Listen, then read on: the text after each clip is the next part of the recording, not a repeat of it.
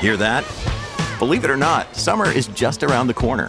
Luckily, Armor All, America's most trusted auto appearance brand, has what your car needs to get that perfect summer shine.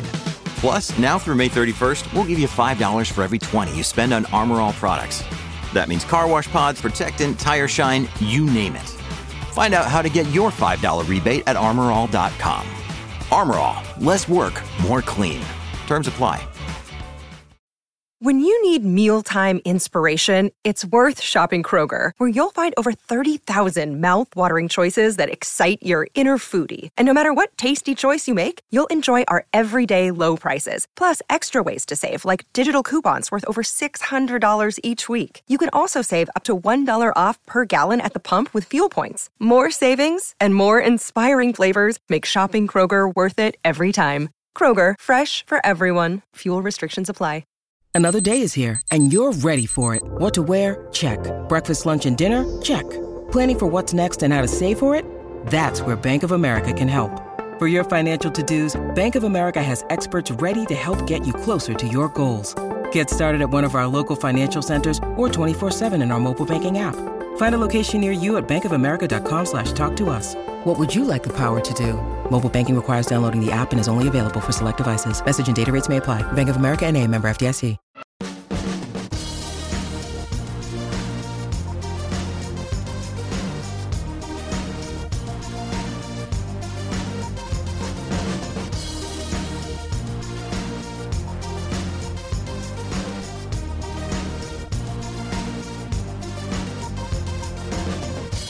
So hello there and welcome to a brand new episode of the DNF1 F1 podcast, a show where we take all of the latest news, gossip and events in the world of Formula One and we relay that back to you for your listening or viewing pleasure, depending on which platform you choose to follow us on. And of course, guys, it is the review of the Spanish Grand Prix and what a race it was, eventually won by Sir Lewis Hamilton, winning his 98th Grand Prix. A piece of strategic masterclass from the Mercedes team allowed Lewis to go for an unorthodox two-stop strategy to eventually reel in Max Verstappen, who for a long time seemed like he had the race in his grasp. But it wasn't to be for Max. And of course, the result means that Lewis Hamilton has extended his lead to 14 points in the Drivers' Championship over Max Verstappen, who indeed did get the fastest lap and managed to keep it this time, of course, managed to keep it within the track limits. And of course, during this race review, we are joined once again by my co-host, Mr. Courtney Pine. Courtney, how are you doing this afternoon? Hello, everyone. Doing well. Looking back at the race, wasn't the most entertaining, but certainly made an interesting turn in the championship. Absolutely right. And of course, we are joined by somewhat of a familiar face, although I can't recall if this is his first video podcast appearance on the DNF1 podcast. But it's my brother, Luke, or better known as one of the hosts of the 1892 Reds podcast. So, of course, if you are a football fan and indeed a Liverpool fan, I definitely recommend that you check out his channel on YouTube. Just go to 1892 Reds podcast for all things Liverpool Football Club. But, of course, today he's going to be here to offer his insight on today's Spanish Grand Prix in Formula One. Luke, first of all, how are you doing this afternoon? Thanks for having me on, guys. Yeah, it's the first time I've actually been on as a video episode, so it's actually good to get on. It's been a good weekend. Obviously, it was a good race in the end. Hamilton picking up a big win for him. And obviously seeing Liverpool win yesterday and West Ham lose today. It's been a good weekend so far for us. So, yeah, all looking forward to talking about the race. You just couldn't help yourself, could Yeah. you? Not at all. I'm gonna interject. I'm so pleased that like a Liverpool fan is like really happy that West Ham lost. It just shows how far we've come as a club. That's all I'm saying. Less said on that one, the better. Let's talk things Formula One, because that's why we're here, of course. But yes, as we've mentioned already, Lewis Hamilton winning the Spanish Grand Prix, as Courtney pointed out, definitely not one for the archives in terms of end-to-end action every lap. But I tell you what, it certainly had its moments and could prove to be a key moment in this season's Drivers' World Championship and perhaps the Constructors as well. But of course, let's get into this. Now, we don't normally talk about qualifying, but I think we can make an exception given the occasion and obviously the momentous moment that we saw on Saturday. Lewis Hamilton taking his 100th career pole position. Never been done before. Lewis unlocking the gold skin for the 100th pole position. And Courtney, I'm going to come to you first on this one. I mean, can you sum up how incredible an achievement like that is? I mean, it's never been done before. No one's got anywhere near close to it. Michael Schumacher being the closest after Lewis on 68. I mean, how can we sum up into words what Lewis has achieved in the sport, in particular for qualifying? I think even the biggest fans of Lewis are probably running out of ways to compliment the guy.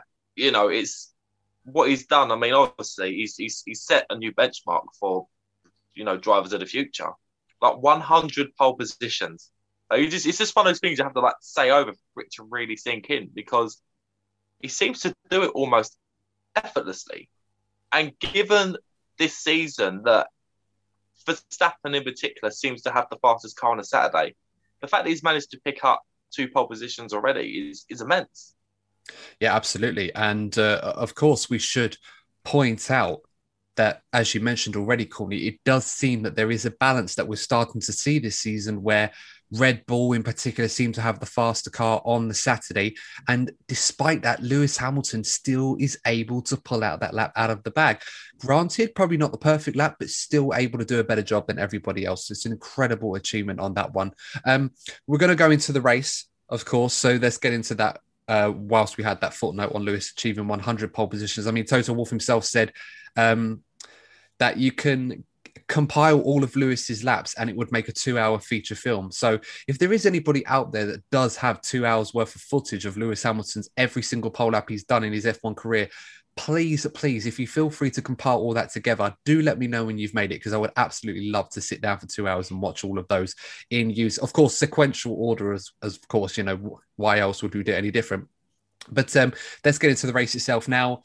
Going into this Grand Prix, of course, Hamilton, pole position, Max Verstappen, second place, Bottas, third. Very, very finely poised for a great race. It always seems to be those three at the front of the field at the start. And of course, those three making the headlines this season. Luke, having seen enough races this season, seeing the same pattern of Hamilton, Verstappen, Bottas, did you feel that Max Verstappen was going to be able to overcome the 2-on-1 Mercedes disadvantage that he was facing in this race? Or did you feel that Mercedes, it was inevitable that they were going to be able to use both cars for their strategy today?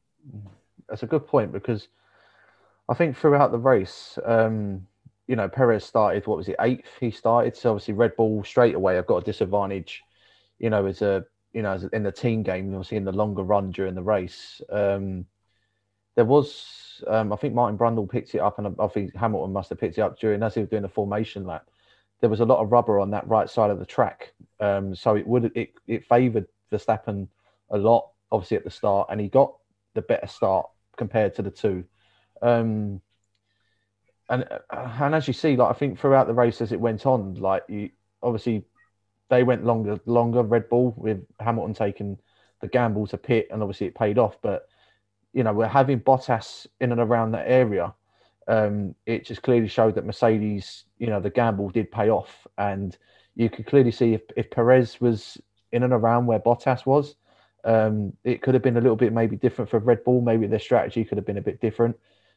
But you know, take nothing away from what Lewis Hamilton did today. I mean, it's just, as Courtney picked out, it's just that this we're running out of words to how we're going to talk about Lewis Hamilton, how good he is. Can he overtake? Can he catch a longer margin? Because let's be real, like 20 seconds with 20 so laps to go, that's a massive, massive gap to pick. And that Mercedes has always been known not to be the best car to be, you know, trying to, you know, when there's a car in front, like the Mercedes isn't the best car to, you know, catch up. So no, in that sense, yeah, I think maybe Red Bull got it a little bit wrong with the qualifying, but you know, again, take nothing away from Lewis Hamilton. Well-deserved victory today, and he's obviously extended his lead in the championship with that. Well, it's a very detailed analysis, Luke. So thank you very much for that. But of course, we're not going to skip. One's in the family. Yeah, a little bit. Yeah, I've got to say, we're not going to be skipping too far ahead. Of course, we're going to break this down bit by bit and talk about the key points of this race, particularly the battle at the front. Starting, of course, with the start of the race. Now, Luke, you've already pointed out that, you know, Max very much focusing on laying as much rubber down, cleaning up that right-hand side to get the best getaway possible. The F3 drivers in the earlier feature race were doing the same thing on that side, and Lewis had obviously noticed that that side was a lot cleaner. So he was very much aware of the threat that Verstappen was going to carry off the line. And of course, that turned out to be the case. So Max got a great getaway, went into turn one, alongside Lewis, probably not a massive amount alongside, but certainly enough to go for the move.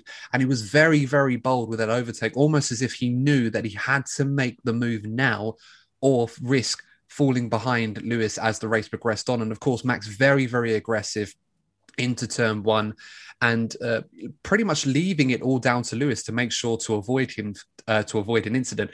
Courtney, how did you see that incident? Did you feel that was about just on the limit of aggressiveness from Max Verstappen that was allowed, or do you feel perhaps he put too much emphasis on Hamilton to avoid a mistake? I thought we was going to get a repeat of Imola, but what I must say, what I saw in Imola and what we saw at the beginning of this Grand Prix, we are seeing more and more the actual mutual respect and trust there is between these two drivers, because I don't think Max Verstappen would have done that with some of the other drivers further down the grid. So I think he knows that with some of the other drivers, it would have been hit by making that move. Because the way that Lewis kind of controlled the car to make sure it doesn't hit Max, but to have the momentum to make sure it doesn't get overtaken, was pretty spot on. And another thing I've noticed is the progress that Mercedes have made with their development. Because coming into this track, I honestly thought that Red Bull were going to dominate. I saw Max get ahead, and I thought, I reckon he's going to get away here. But for that Mercedes, like Luke has already said, that Mercedes tend to struggle when they're behind. But actually, given what we thought could have been a Red Bull circuit, we saw the Mercedes actually keeping up with Max. And actually, towards the end of that first stint, Max was struggling and Lewis almost got the overtake. Yeah, I mean, I'm glad you brought that up. I was going to ask this question at some point in this episode, but seeing as you brought it up, I'll ask it now. We've obviously established and already said that the Red Bull seems to be the better car in qualifying, at least at most circuits that we're going to see this year. And despite the fact that a lot of us, including myself, felt that Red Bull, this was a track where Red Bull would fancy winning this race, it does seem that now we kind of have a good idea that Mercedes seem to have a much better race car, at least in terms of what they can do with their race car versus what the Red Bull do. Would you agree that seems to be where we are now, whereas Red Bull have the qualifying car, Mercedes definitely have the race car?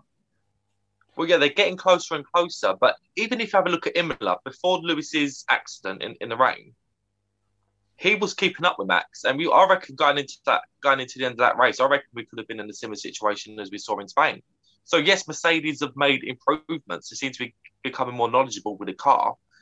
But it's certainly becoming noticeable that Mercedes have the better car on the Sundays. Very, very reminiscent of the Ferrari in 2017, 2018, where Mercedes had the advantage on the Saturday, but generally speaking, the Ferraris had the faster car on the Sunday.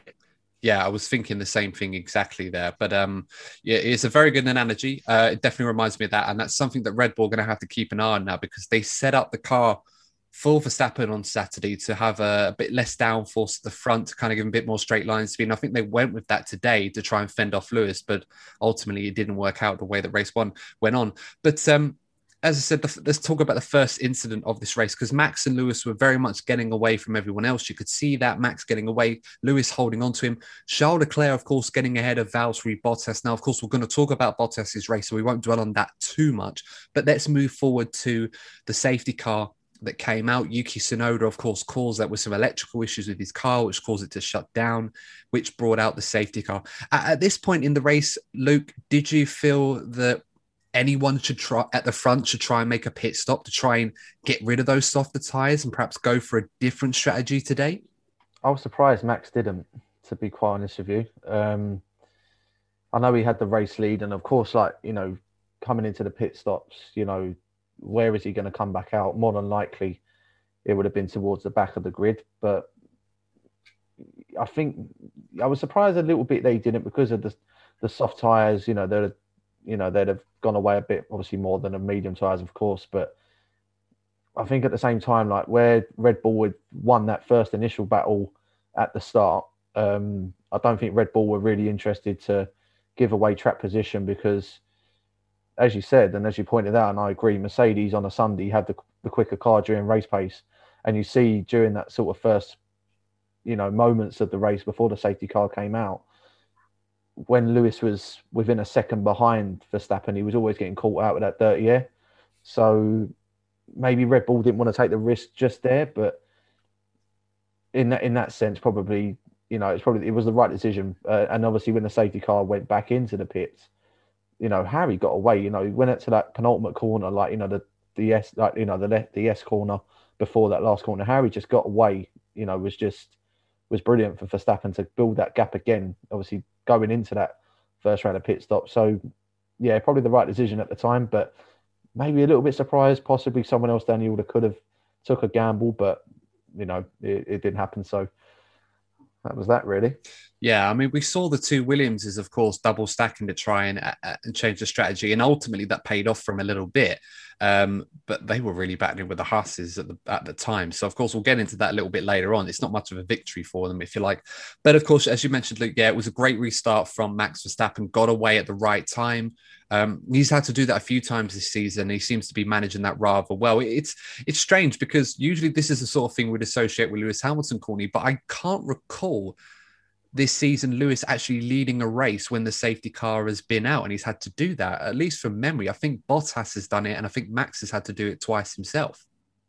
Well, yeah, it highlights the fact that Max Verstappen is and will continue to be there the moment Lewis isn't on point, and it does seem that Lewis is relishing the challenge. So he knows that if he isn't in form, then Max will be taking the win and continuing to put pressure on him.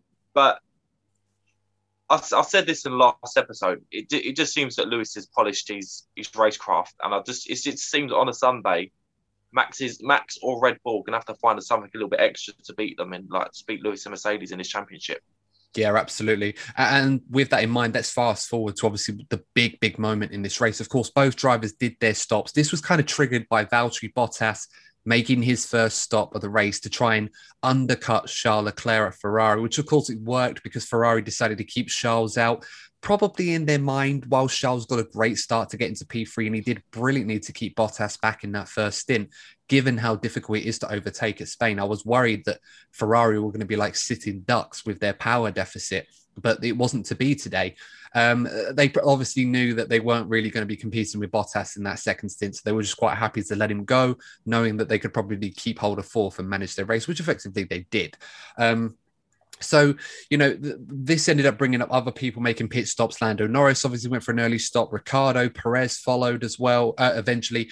Then, of course, Max Verstappen reacted, and it did seem that Max was pretty much running out of tyres. I mean, Lewis was literally on him by the time Max went in. Max made his pit stop, but interestingly enough, Lewis Hamilton decided to stay out a bit longer, and he felt comfortable enough with the tyres to kind of stretch this stint out. Courtney, did you feel that this was the wrong decision at the time for Mercedes to make? Do you feel that they should have just reacted to Max to keep the pressure on him?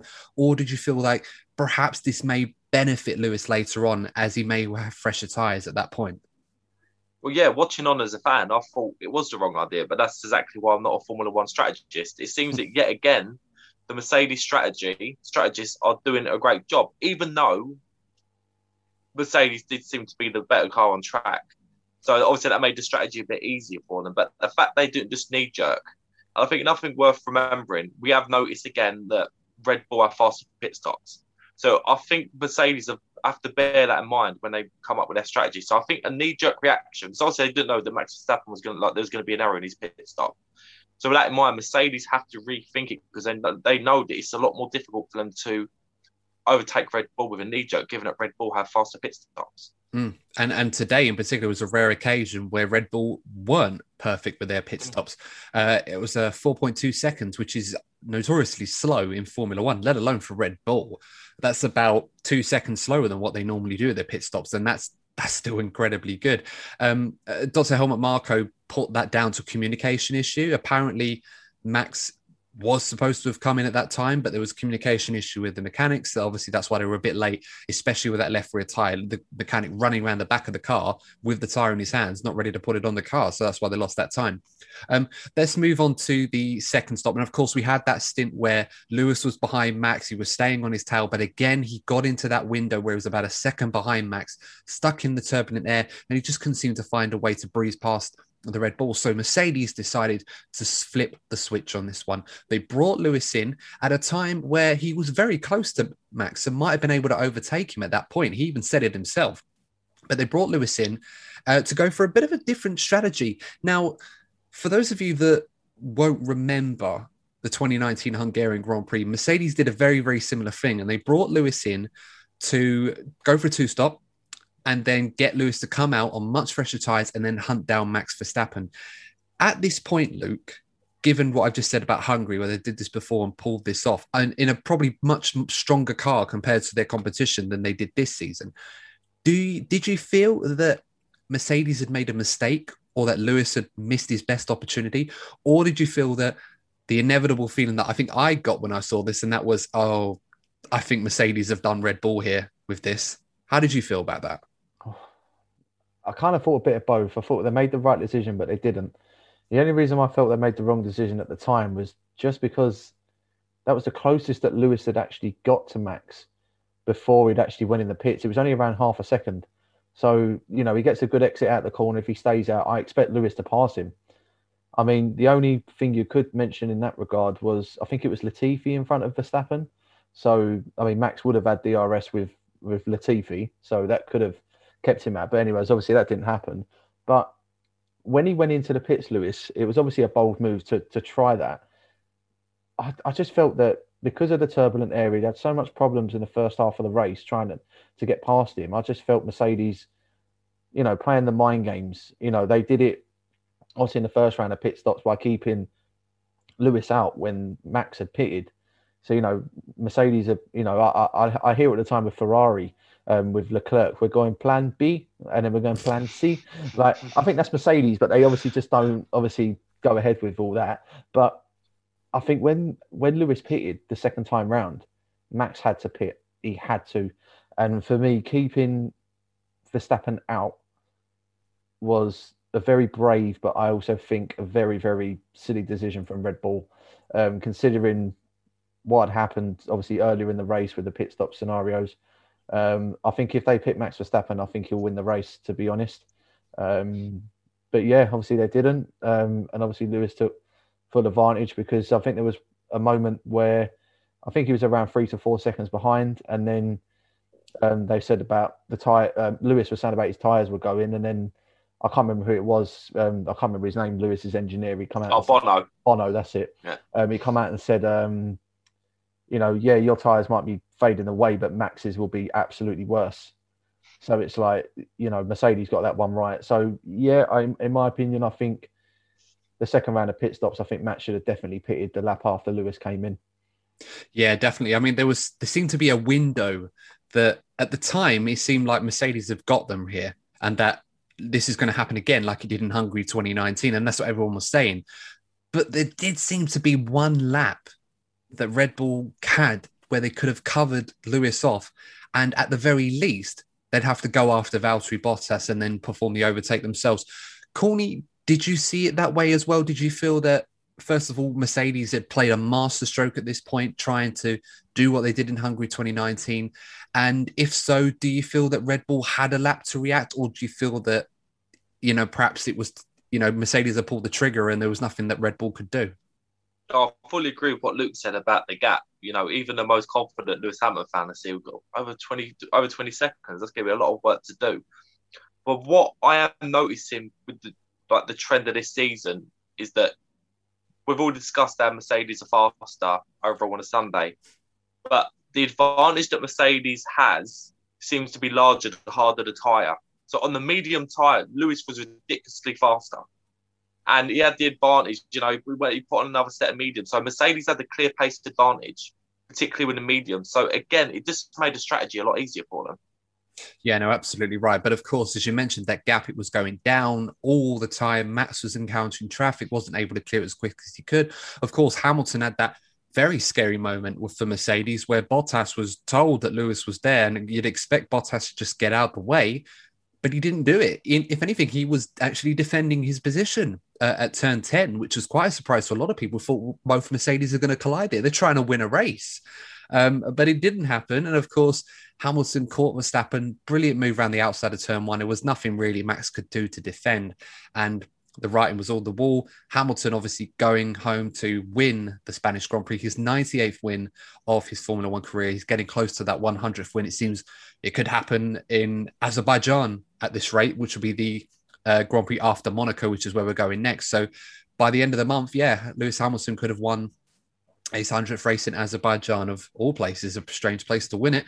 But nonetheless, of course, an incredible achievement. As a summary, guys, I've got to say that this, for me, was a day where I think Red Bull felt that they needed to respond to what happened in Portimao. And I think the cold, hard truth is, are we already starting to see that, take strategy and everything else out of the equation, that Lewis may just have everything that he needs right now to be the dominant force in this season's championship? Or do you feel that there is still plenty that Red Bull can do to turn things around in their favour? Courtney, I'm going to come to you first on this one. A couple things, need to be considered. We've still got, 19 races to go, like barring any cancellations. And another thing definitely worth considering is Red Bull have a big decision to make. Are they going to continue in a development war with Mercedes, or are they going to focus on next season? If they were to mainly focus on next season, like shall we say Ferrari are, I'd give Mercedes the championship. But given there might be a hunger within Red Bull to compete, I can't see them throwing in a towel just yet. But Monaco will be an interesting one. I think if Lewis wins in Monaco and gets, within that sort of 25, sort of like DNF comfort zone, then it's going to be quite difficult for Max to come back from that. And on the subject of Max Verstappen, Courtney, as an additional question in this regard, how must he be feeling right now? Because for argument's sake, the only real mistake that he's probably made this season, if we don't include Bahrain round the outside of turn 1, turn 4, I should say. Let's say the track limit stuff, let's forget that. But other than the mistakes he made at Portimao, you could probably argue that Max hasn't really done much wrong so far this season, other than very, very, very minor things, which you can say happens to anybody.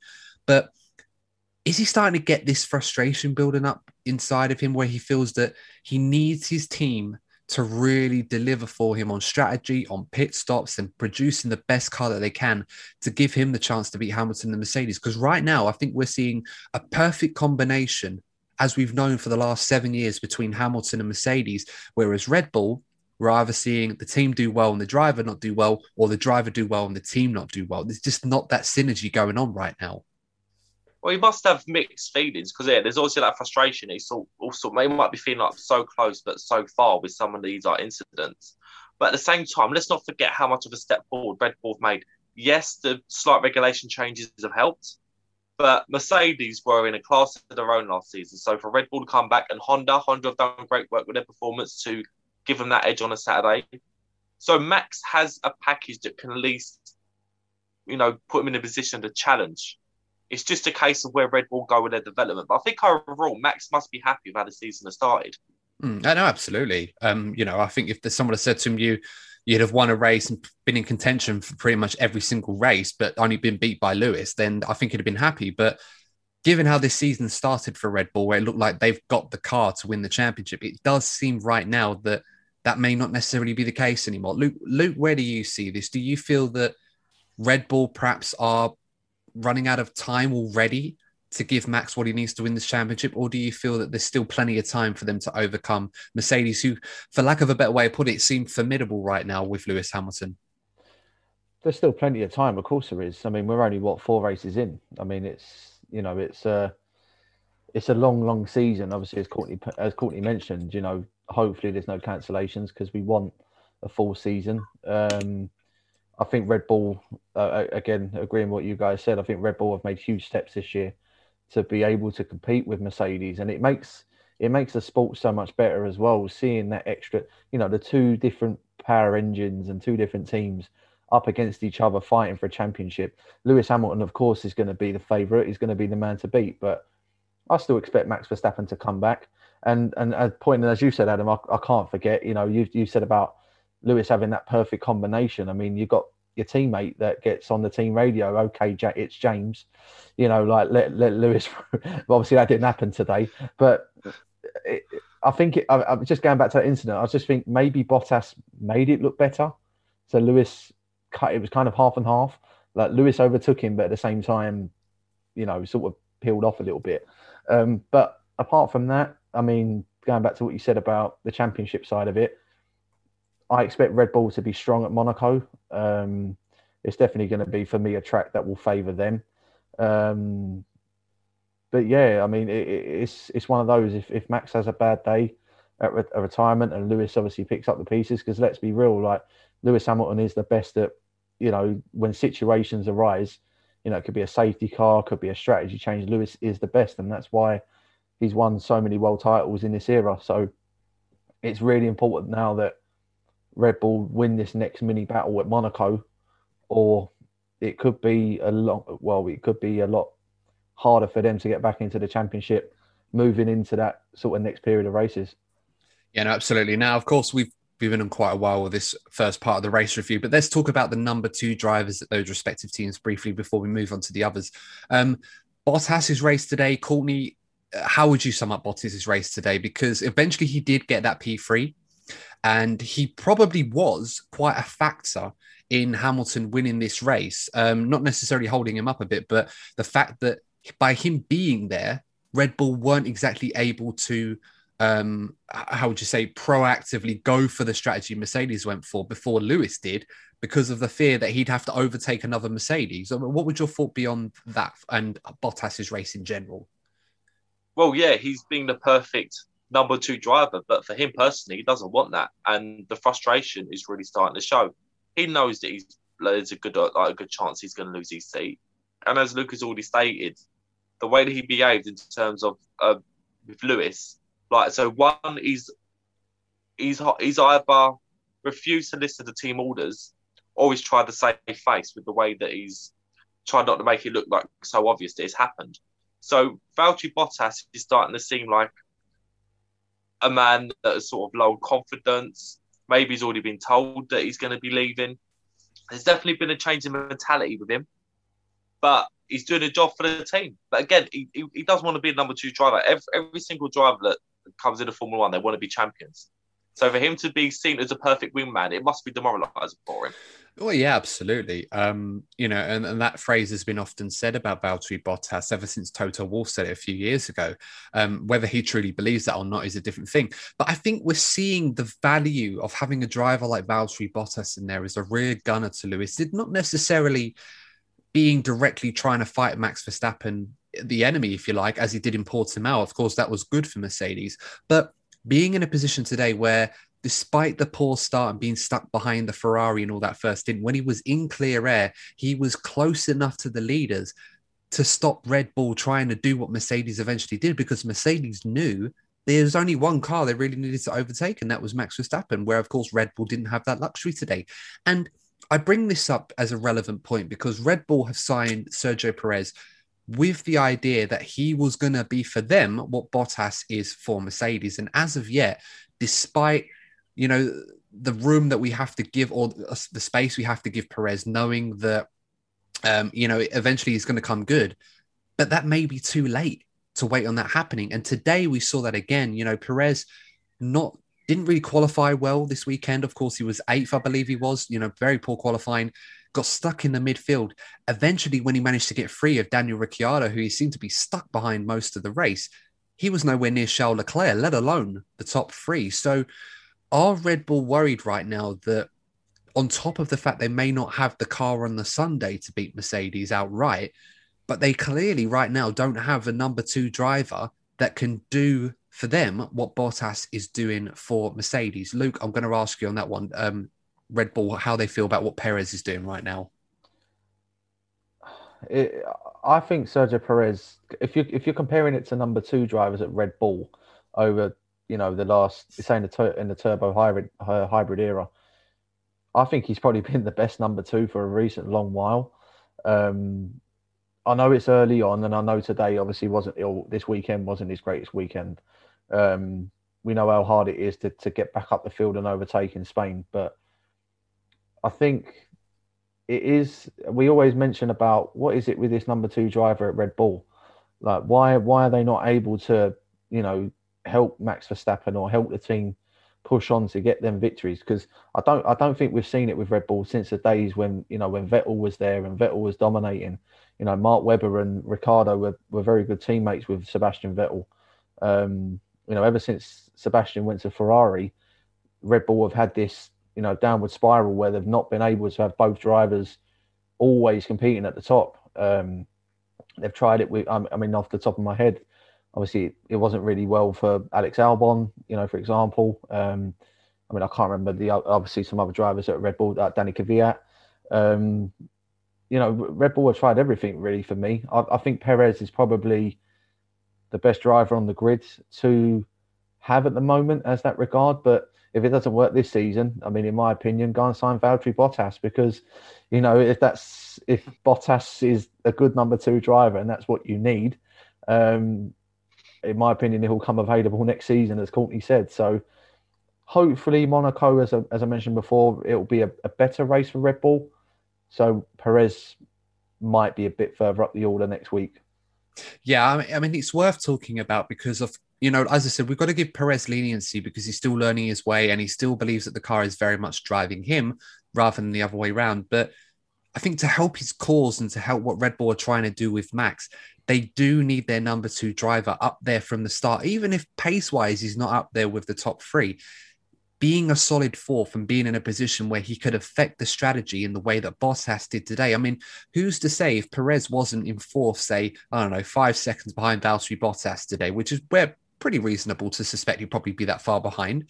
I don't think Mercedes would have pulled the trigger on Lewis today. They might have done, but I think they would have had to think about that one a lot more. So, Courtney, if there's one area that Perez needs to really improve on in the short term, where would you feel that would be? Now, I've been thinking as you two have been speaking on this topic, and I wonder, I think it's fairly well known that Red Bull, the car is set up to suit Max Verstappen, because obviously he's a star guy, he's clearly one of the most talented drivers on the grid. But we've seen now, 3-4 teammates, and they all seem to be faltering.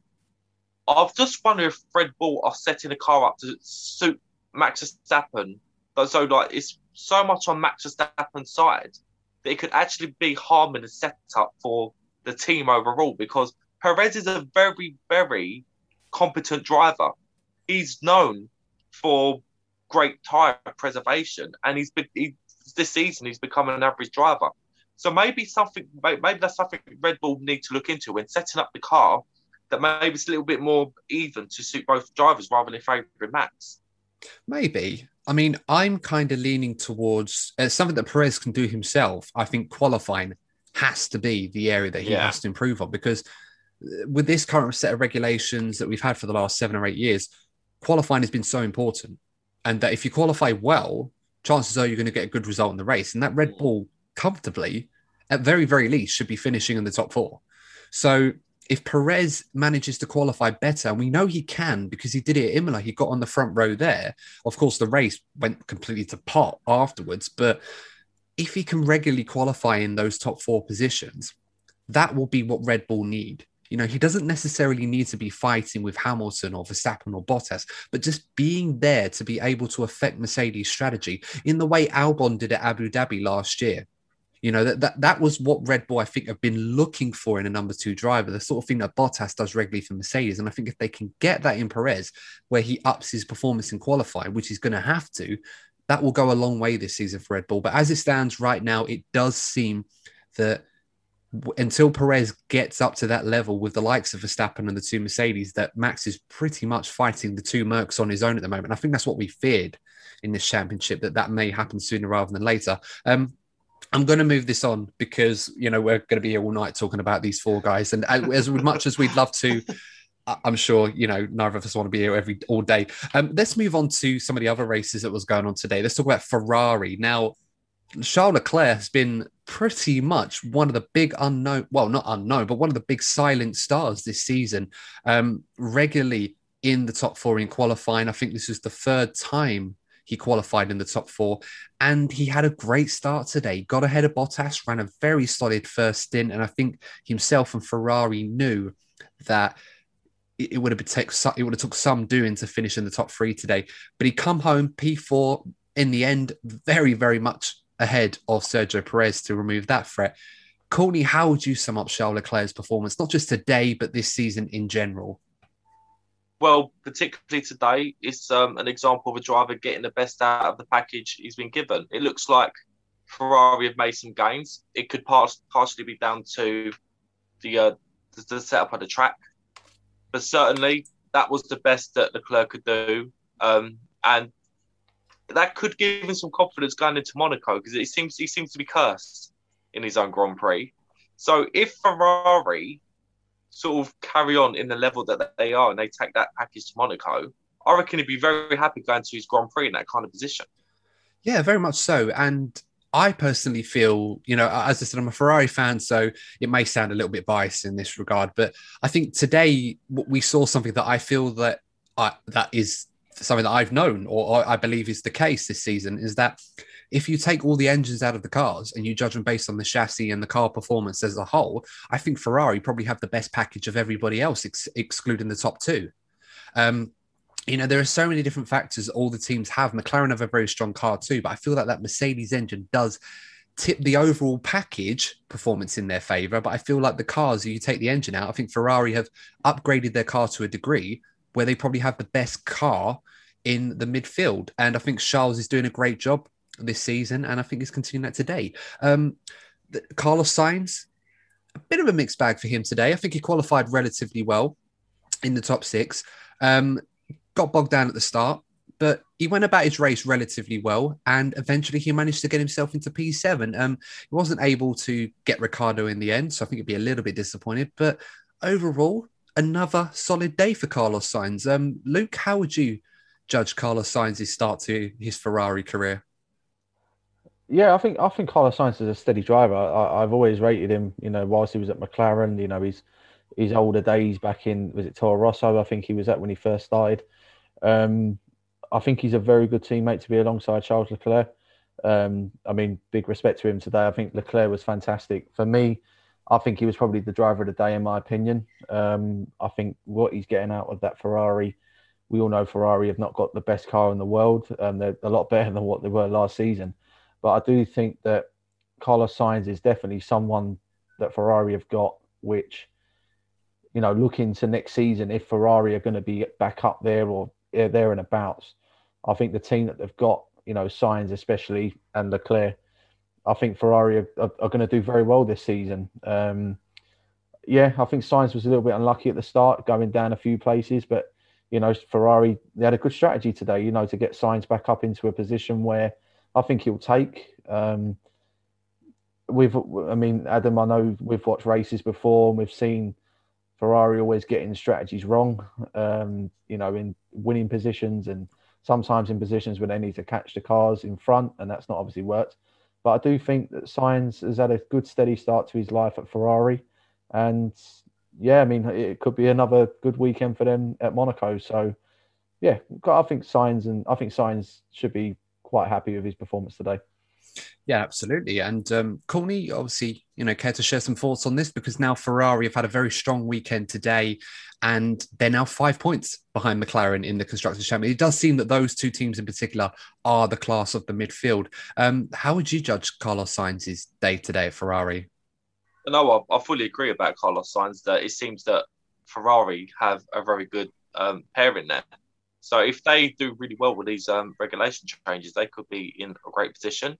And again, going into Monaco, I think they should be quite happy with their chances.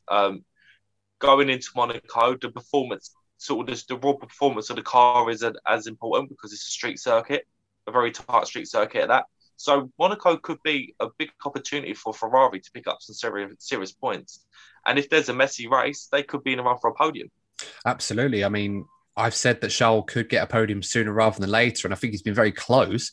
A race like Monaco, if he nails it in qualifying and keeps his nose clean, which has been harder for him to do than it has been in previous years, there's every chance it could happen. So we'll have to wait and see. Let's talk about McLaren. A brilliant start to the season that McLaren have had. Obviously, a lot of stuff going on with their car. They've done a great job to integrate this new Mercedes engine with the limitations that they face to produce a very, very competitive package. I still feel the overall package still the best of the rest, just ahead of Ferrari when we take all that into consideration. Daniel Ricciardo I'd say he's probably his best weekend for McLaren. I mean, he's probably a little bit disappointed that he fell away from the likes of Leclerc and wasn't able to keep up with Perez in the end. But overall, I think a solid performance from Daniel Ricciardo. Courtney, are we seeing step-by-step more improvements that Daniel's making, and perhaps we're starting to see Daniel feeling at one with the McLaren? Well, yeah, I've said previously, I think it's only a matter of time before Daniel Ricciardo gets to grips with the car. Today was certainly a good start for him. Bit of a quiet weekend for Lando, but at the end of the day, these guys are all human. They can't be on top form, or unless you're Lewis Hamilton or Max Verstappen, that is. You can't be on top form every single week. And I think McLaren are another team. We just said about Carlos and Charles. I think McLaren have another solid driver pairing. I just get the feeling in the coming years, I think Ferrari and McLaren really do have the possibility to be going right up to the top, given the development of the cars seems to be going in the right direction, particularly in your regulations. And again, they've just got two very competent driver pairings. So again, I think if both of these teams carry on going the way they are, I think they could be in the mix with these big regulation changes that are coming. Absolutely. And right to point out with Lando Norris, it wasn't really the best weekend for him. It was, I suppose, best way of putting it, not bad, but tepid compared to how good he's been so far this season. You'd almost say he seemed a little bit out of place, but, given the start that Lando's had this season, I think we can forgive him for a weekend where he wasn't spectacular. He was good, but just not his weekend. So, I'm sure he'll come back strong in Monaco and plenty of races in the future, but it's really shaping up this battle between Ferrari and McLaren, I must say. Luke, how would you judge McLaren's weekend and also their start to the season so far? I think McLaren, again, I think the end of last season, they finished off really well. I think, was it Sainz picked up a podium near the end of last season? Was it the season before? I can't remember. But, I think McLaren race by race are getting stronger and stronger. Ricciardo, again, I agree with what Courtney said. I think it was probably his best weekend for McLaren. I think Norris was just going around as a Sunday drive today, to be quite honest with you. I just don't think it was, I don't think it didn't, for me, sort to the circuit with the car that he had today. But, it's a points finish. I think he fourth in the championship? I think he's a few points in front of Leclerc. Both McLarens have made a good start to the season. Lando Norris especially as well again. It raises the debate again for next year whether I expect Norris to stay at McLaren, but if McLaren with Ferrari coming forward with that big midfield battle, if they decide next year if they're going to be competing a bit further up, Norris is going to be the main person going into that battle. But yeah, no, I mean, apart from that, I think McLaren have done pretty well this weekend anyway. Double points finish, you can't really complain with that. No, absolutely. And in the end, 6th and 8th is not necessarily bad, even though your rivals, Ferrari, are 7th and 4th. That happens. And McLaren have had the better results so far this season than Ferrari had. So I don't think they'll mind too much today, as long as they can obviously put things right in their favour. But it's really, really good to see those two teams in particular battling each other. We just wished it would be for the top positions rather than third. But I'm sure 2022 will bring up more of those surprises next season. Let's move on to Alpine. Very, very mixed day for them. Esteban Ocon, brilliant qualifying from him to get 5th place. But it seems that the race pace of the Alpine isn't really where perhaps it was in Portimao by comparison. They've certainly made a step forward, but it does seem that they are probably the next best team after McLaren and Ferrari. Courtney, what would you make of Esteban Ocon's day? Because he started off relatively well, got a decent start. He was really fighting away with the likes of Ricciardo and Sainz and Perez. But as the race went on, it did seem to fall away. And eventually he did get caught by Lando Norris. And then he managed to hold on to ninth position for Alpine. Would you say that was a good result for Ocon today? Yeah, because to be honest, I think that's where Alpine are as a team. Like, it was very encouraging from last week. They seem to have fallen back again. And what we're probably starting to see here is a 4-tier system in this year's championship. Mercedes and Red Bull at the top. Then you have McLaren and Ferrari, generally speaking. And then you've got this gaggle of midfield teams in the third tier, Alpine being one of them. And then Haas at the very back. Because we saw towards the end of the race how you had like 4 or 5 cars from 3 or 4 different teams battling that flat final point. So it seems that lower end, that midfield, they sort of seem to be very, very close performance-wise. And look, at the end of the day, it's going to give us more entertaining racing, so it's all good. Absolutely. And Esteban Ocon doing a great job once again. I mean, we've said for a few weeks now that Ocon has had to raise his game this season, and we've seen hallmarks of that. But it seems the last couple of races, he's started to become more of a prominent figure in the Grand Prix for good reasons. And I suppose it would be fair to say right now he is single-handedly flying the flag for the Alpine team, which is exactly what he needs to do. Yeah, I mean, it's going to be difficult for them because there's been all these rumours about Gasly joining them next season. But actually, in terms of performance, there's actually no reason for them to move Ocon on at this point. So it'd be very harsh at this stage if they were to replace him with Gasly. Absolutely, and it would make sense to. Perhaps if there's one driver, and another thought I would say this, that they may have to look at what they do longer term with him, is Fernando Alonso. Once again, it does seem that, against our better wishes, I suppose, of the Fernando coming back to Formula One, it does seem that he is just not able to get the pace out of this car compared to his younger and less experienced teammate Esteban Ocon. Luke, do you feel perhaps that we're starting to see the first signs that this return from Fernando Alonso may be a bad idea? Perhaps, all due respect, perhaps worse than the Schumacher return for Mercedes. How do you feel things are going for Fernando? I just couldn't believe at the end of the race where he finished. Was it 17th, I think, in the end, Fernando? It was only the 2 Hasses that finished behind him. I mean, don't get me wrong. I mean, he probably just gave up in the end because there was that bit of a battle. Was it the last 5 or 10 laps? I think there was a scuffle for that last point. And in the end, I was just bringing back the flashback memories of him on the radio saying FP2 engines or something like that. Yeah, GP2, yeah. GP2, that's it.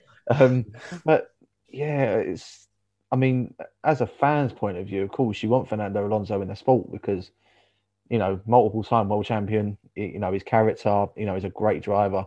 He'll always be a Formula One legend. But did we really expect Alonso to be, pushing sort of further up the field? I don't know. Maybe being out of sport for a long time does affect it. But obviously to be behind Ocon for this race today, and his home Grand Prix as well, which would be a bit more disappointing for him. But, there's no question that Fernando can easily bring it back for the next race and, future races to come. So, it's a disappointing result for him today. Fortunately, he finished in front of both Hasses today, so that'd have been a bit more embarrassing for his performance today. But, I expect Alonso to come back Monaco and to do well. But, and especially he does need a big performance to be in front of his teammate next week. But, fair play to Ocon for his result today. Yeah, there's no questioning Fernando's drive and determination to try and get the most out of this return to Formula One. He himself, whilst hopeful that he could be in a car that could compete for podiums and race wins and maybe even a championship in 2022, it does seem right now that perhaps we are starting to see that you need to have a bit more than just determination and everything else. At his age and obviously, coming back to the sport after a few years out, it does seem that perhaps he's not able to extract that extremely high level of performance that we're so often associated with Fernando Alonso. Courtney, I mentioned the return that Michael Schumacher had in the Mercedes, which of course wasn't as spectacular as we all hoped it would be, with the exception of perhaps Valencia in 2012, where he got the podium there, and of course pole position at Monaco, which was taken away from him. Is there a fear that we may end up going down something similar to a degree, where we just don't want Fernando's legacy to be tarnished by this, but there's a fear that it could potentially be? Well, yeah, I mean, you can't just base it on one performance, but if he carries on like this, then we are going to be seeing similarities to Schumacher's turn, because he must be approaching 40 now. Yeah, I think he's 39. He's younger than what Michael was when Michael came back. So I think Michael was 41. So, but that aside, yeah. So, there are hallmarks there, but yeah, as like Luke already stated, like you don't want to be seeing like drivers like that sort of go out the back door in that way. So hopefully he can turn it around, because it looks like we do have an exciting midfield battle there. So you want to be seeing all these drivers on top of the game. It just seems like that generation, I think, like that's sort of our main generation, sort of like the Lewis Hamiltons, Sebastian Vettels, Fernando Alonso. It's sad just to see drivers that were like at the very top a few years ago, sort of like struggling down towards the bottom. Mm-hmm. That's why Arsenal won't go back for Arsene Wenger. They don't want to ruin his tarnish his legacy. Well, don't speak too soon. But that being said, yeah, I mean, it's weird because we talk about Lewis, and Lewis is 36, so he's not that much younger than Fernando Alonso. But it shows the quality of driver Lewis is, and what it takes, I suppose, to be consistent and dedicated in a sport like Formula One. You can't just walk away from it and then come back. I mean, Raikkonen did for a season, and obviously, we ended up with a second coming, if you like, of Kimi Raikkonen. But in this case, perhaps I don't want Fernando to have to end his career in the way that I fear that this may go. But unless Alpine produce something that really works for him in 2022 and he can perform on a regular basis at the level that Ocon clearly is showing at the moment, there is that fear that could be the reality. There's hope for better days for Fernando, but it certainly was not the homecoming that he would have expected today. Let's talk about AlphaTauri. Again, a mixed bag for them, because, I said on the preview that there was a fear that AlphaTauri may have already missed their best opportunity at getting big points this season. And it does seem that may be the case.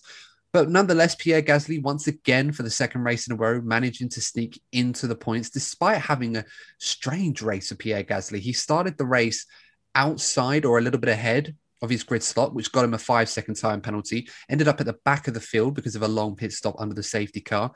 But that being said, he fought his way through the field rather well and was rewarded with a point. So not a bad end of the day for him, Courtney, would you say?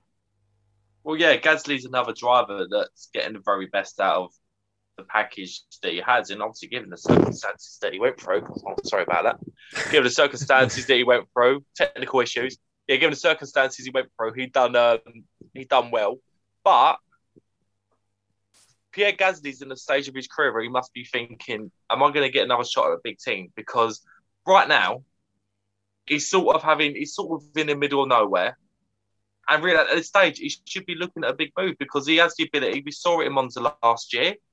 And I just hope he's able to get a big move, because he's recovered from the troubles he had at Red Bull. So, yeah, he definitely deserves another go with a big team. Yeah, he's very much gone under the radar this season, Pierre Gasly, and that may not necessarily be a bad thing, but I'm sure that there are people very much watching what he does this season, with the consideration perhaps bringing him into their team next season. We'll have to wait and see how things go, but there's going to be so much speculation regarding his future, you can tell. So hopefully Pierre's able to keep that up.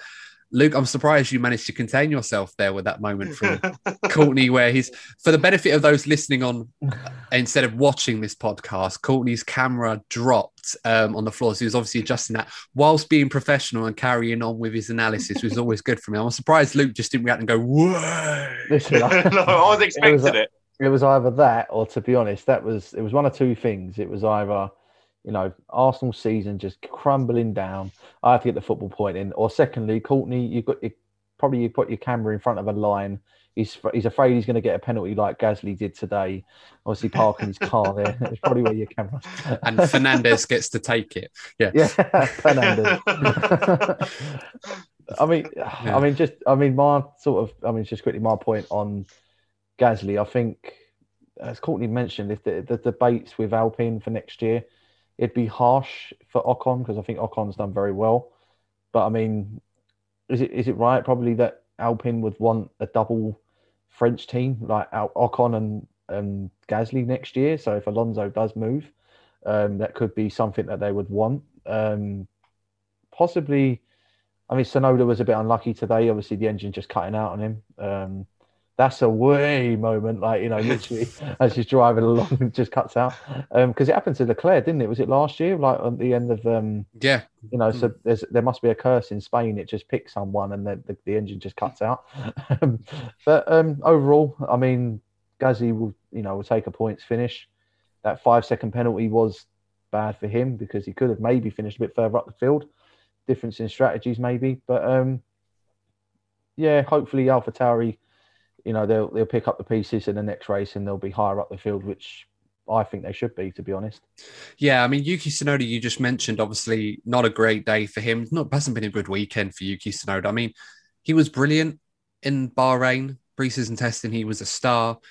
But as the season has gone on in its early stages, it seems that there are some frustrations and a lot of angst behavior coming from him, to the point where he was very vocally on the radio criticizing the car after qualifying when he didn't get through Q1 to such a degree where it was quite uncomfortable to listen to. And you're just thinking, Yuki, you can't be saying those things in your rookie season. And, we love Yuki. He's certainly not shy. He certainly wears his heart on his sleeve, but I think he needs to be a bit more mindful about what he says in those heat of the moments, if you like. He had to release a statement to apologize for what he said, but what happened in his race certainly would not have helped him. I'm aware of time, so we'll move on to the next team. Let's talk about Aston Martin. Now, Aston Martin brought upgrades to Portimao to help Stroll. And then, of course, they brought the other upgrades for Vettel for this weekend. Qualifying, it did seem like perhaps they might be on the fringes of the top 10 and perhaps maybe challenge in the race. Ultimately, despite the best efforts of Lance Stroll and Sebastian Vettel, once again, they came home pointless in this race. Courtney, I'm going to ask this question again because I feel like I'm going to be asking this on a regular basis until Aston Martin announce this formally. But are we already at the point where Aston Martin may have to sacrifice the rest of this season and concentrate on 2022 in order to be at the front? Because unlike Mercedes, they just cannot seem to get on terms with these new regulations. And they're a long way from competing from where we expected them to be in the top three teams. I look at Aston Martin and also Alfa Romeo. This season, they're probably the most forgettable teams out there. They're probably making the least impact on the championship, even with Sebastian Vettel and Kimi Räikkönen driving for those two teams respectively. You almost forget that they're there. Obviously we've gone to Williams a little bit later. They have moments where they're flirting with the top 10 to be a big headline maker. Yeah, for Aston Martin, we all know the regulations hurt them and they're not happy about it, but they are having a really forgettable season. I think pointless is probably the best way to describe it, actually, Adam. You said pointless. Their performance today was pretty much pointless. Yeah, no, that's fair way. I mean, Luke, anything to add on that regarding Aston Martin? Courtney, you summed it up, mate. Everyone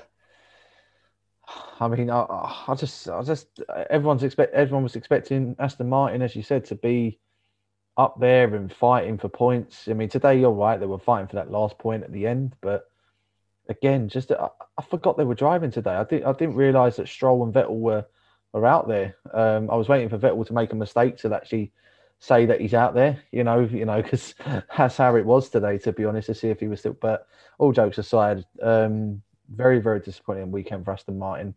And they do need to pick it up in the next few races. Otherwise, yeah, I agree with you. Maybe next year is the way to go for them. Yeah, I mean, they were in the gaggle of cars fighting for a point towards the end of the race. Ultimately, they were unsuccessful. Stroll very nearly getting there. He had that incident, of course, where he went very wide trying to overtake Alonso. Then he had to let him back through, but not quite following the rules in terms of how to rejoin the track. Ultimately, as far as we're aware, and they might have updated the news on this since we recorded this, but he got away with it. But again, unsuccessful. I mean, one thing I'm missing, and I don't mean this to be a meme or a parody or anything, but I am missing those messages from Sebastian Vettel complaining about blue flags. I never thought I'd miss it, but strangely I do.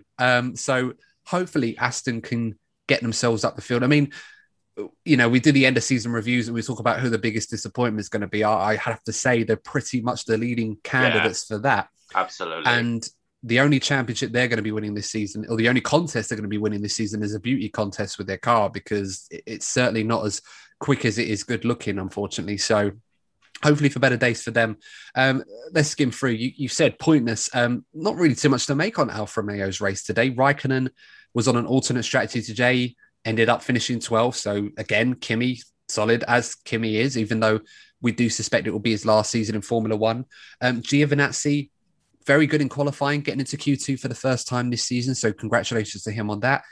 But his race was, again, very, very tepid for most part, except for when he pitted under the safety car. One of his tyres was punctured as they were about to put it on. So the mechanic had to run back in with his tyre and then come out with another one. He'd lost about 40 seconds. But if you're going to have a bad pit stop like that, you're going to do it under a safety car. So unless either of you have got anything to add on Alfa Romeo, I'll skip through to the next team. The puncture was the highlight of their race. Very forgettable yet again. I forgot, I wanted in that situation, obviously the race at the start was okay with, the overtake at the start, but I just wanted one of them to fall over. I really did. As they were going to get the tyre, I just wanted something to happen there. But yeah, it was disappointing for Alfa Romeo. Giovinazzi was unlucky there, but yeah, another one of those.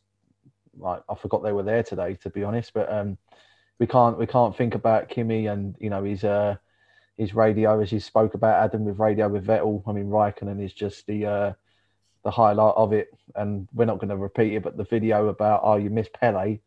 Oh God, yeah. I love Kimi. Yeah, I mean the Kimi highlight reel is going to be more about stuff he says rather than stuff he does in the car. You'd never think he was a Formula One driver, but yeah. I will say for context, guys, for those of you who are wondering why Luke mentioned someone falling over, not that we want to see people do that.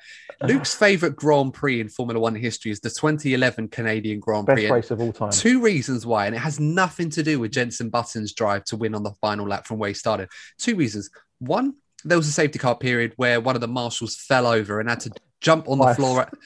Twice. He had to jump out of the way to avoid, I think it was Nick Heidfeld or one of the Marushas back in the day then. And the second reason, because there was a shot where there was a cameraman, and when you go to the races in America and Canada, you see a lot of the celebrities or the movie stars or singers, and that always come out in their hordes every year. And I think this year, we had Rihanna walking through the pit lane whilst we were, I think, like during one of the safety car periods or something like that.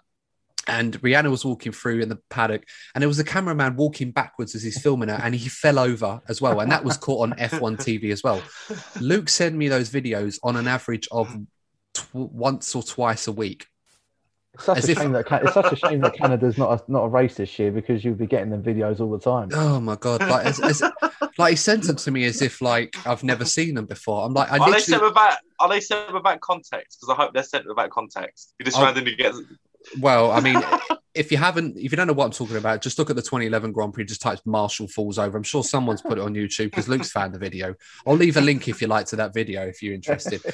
Anyway, let's move on to the final teams. Williams. I mean, we said in the preview, Corny, that this could potentially be a race where Williams might do well with their peaky downforce philosophy. And there was a moment in the race where, despite things looking bleak for Williams, George Russell was half a second off Alonso fighting for the points. I saw that. Where the hell did that come from? But then you looked a couple of laps later and he was down to 15th. Yeah, he just got bogged down by that gaggle of cars fighting, unfortunately for George. But, I mean, where do Williams go this season? Because it seems that their philosophy already looks pretty flawed. And we suspected it would, but I don't know. As more races go on this season, I know it's still early days, I feel like they're going to be battling Haas more often than battling for points this season. It's already happening. I mean, the first stint of the race, neither of them could get past Mick Schumacher until the safety car. Oh, don't. If they're down there with Haas, then I think Williams should just completely give up and look at next season. It just seems like George Russell's cursed.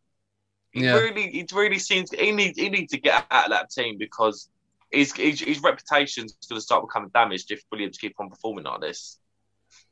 Yeah, there is a worry. And Latifi, again, finishing 16th. I don't think we could have expected more than that. But it just seems that Latifi does what he needs to do for Williams. But right now, it's hard to say where the performance of that car is right now. I mean, perhaps Williams do need to look for the future. Drivers like I was talking on a podcast the other day that mentioned Roy Nissany, but of course, Roy Nissany needs to get that super license, which he doesn't have yet. So maybe Jack Aitken or Dan Ticktum, might fancy a go next season. It might be a good option to look at them too, maybe, if George Russell moves on to Mercedes, like a lot of us feel he would.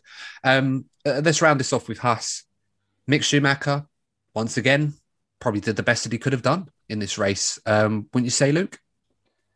Yeah, I think Mick Schumacher, as Courtney said earlier, I think he's trying to get the best out of that car, and hopefully next season, if he's not at Haas, he might jump with Alfa Romeo if Raikkonen retires, or it'd be a good move for him. But Adam, I do have to bring it up because history, as you say, about my favourite races. I think Williams should be a bit disappointed because 2012 Maldonado winning that race, it's obviously something that would brilliant race that was. How could I forget the GOAT himself?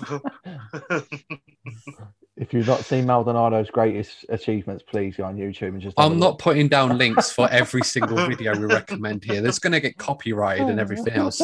Just in all seriousness, I think... just going to your point, Courtney, very quickly about Williams, I think George Russell will be a Mercedes driver next year. So I don't think he'd have nothing to worry about for me. But with Haas, we've got the new Maldonado in Mazepin. Again, just goes around and just does what he likes. Gets people's way. Yeah, pretty much, yeah. And then Toto Wolff, you hear it? I've never heard that before. Yeah. I've never seen that graphic before. But do you know what? As soon as I saw it, I thought, yeah, I know who this is about. Toto Wolff's going to talk about Mazepin.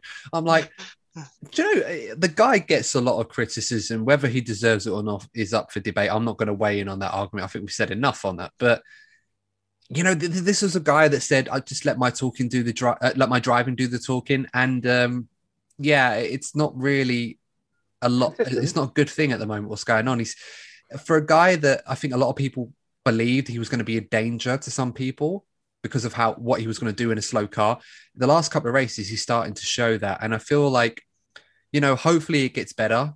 And with enough practice, it probably will. But he's not doing himself any favors. The best thing he can do is what Mick's doing, and just get his head down, drive his race. And, you can do a lot of good just by keeping a clean nose and just driving the race well. I mean, we're talking Alonso in the Minardi back in 2001, Senna in the Tolman in the early 80s. Drivers like that, when they start off in those cars where the back of the field, you can still do a lot of good by just keeping a clean race and doing well and improving bit by bit. And that's what Mick Schumacher is doing, very much so. Really impressive stuff. But Mazepin, once again, not only is he proven to be a bit of a burden to some drivers, but he's also slow. I mean, what was it, 50 seconds behind his teammate today? God, that's embarrassing. Yeah, that's not a good sign. Very much struggling towards the end of the race as well for managing his tyres. But as I said, I digress on that. I think this is as good a time to wrap this up. We've got the Monaco Grand Prix, of course, in 2 weeks' time. So a bit of a break. And of course, we will have a podcast for you very, very soon in between all that before the preview. Of course, thank you to our special guest, Luke, joining me on the podcast from 1892 Reds podcast. And make sure to check them out if you're a Liverpool or even a football fan themselves. Definitely check them out on YouTube. I'll leave a link below in the description. And of course, Courtney, thank you for joining us once again on the DNF1 F1 podcast and co-hosting with me. Always a pleasure, mate. Always a pleasure. Brilliant stuff. And of course, guys, for those of you who are just subscribing to the channel, thank you so much for everyone who has recently joined the DNF1 family. We're hoping at some point to get to 1,000 subscribers. It might be a bit ambitious target by the end of the year, but we're very close to 300. So please, please, please, if you haven't already, please consider hitting that subscribe button, like the video if you have enjoyed it. But until then, guys, thank you so much for tuning in. Please stay safe, and we will see you in the next episode of the DNF1 F1 podcast. Take care. See you soon.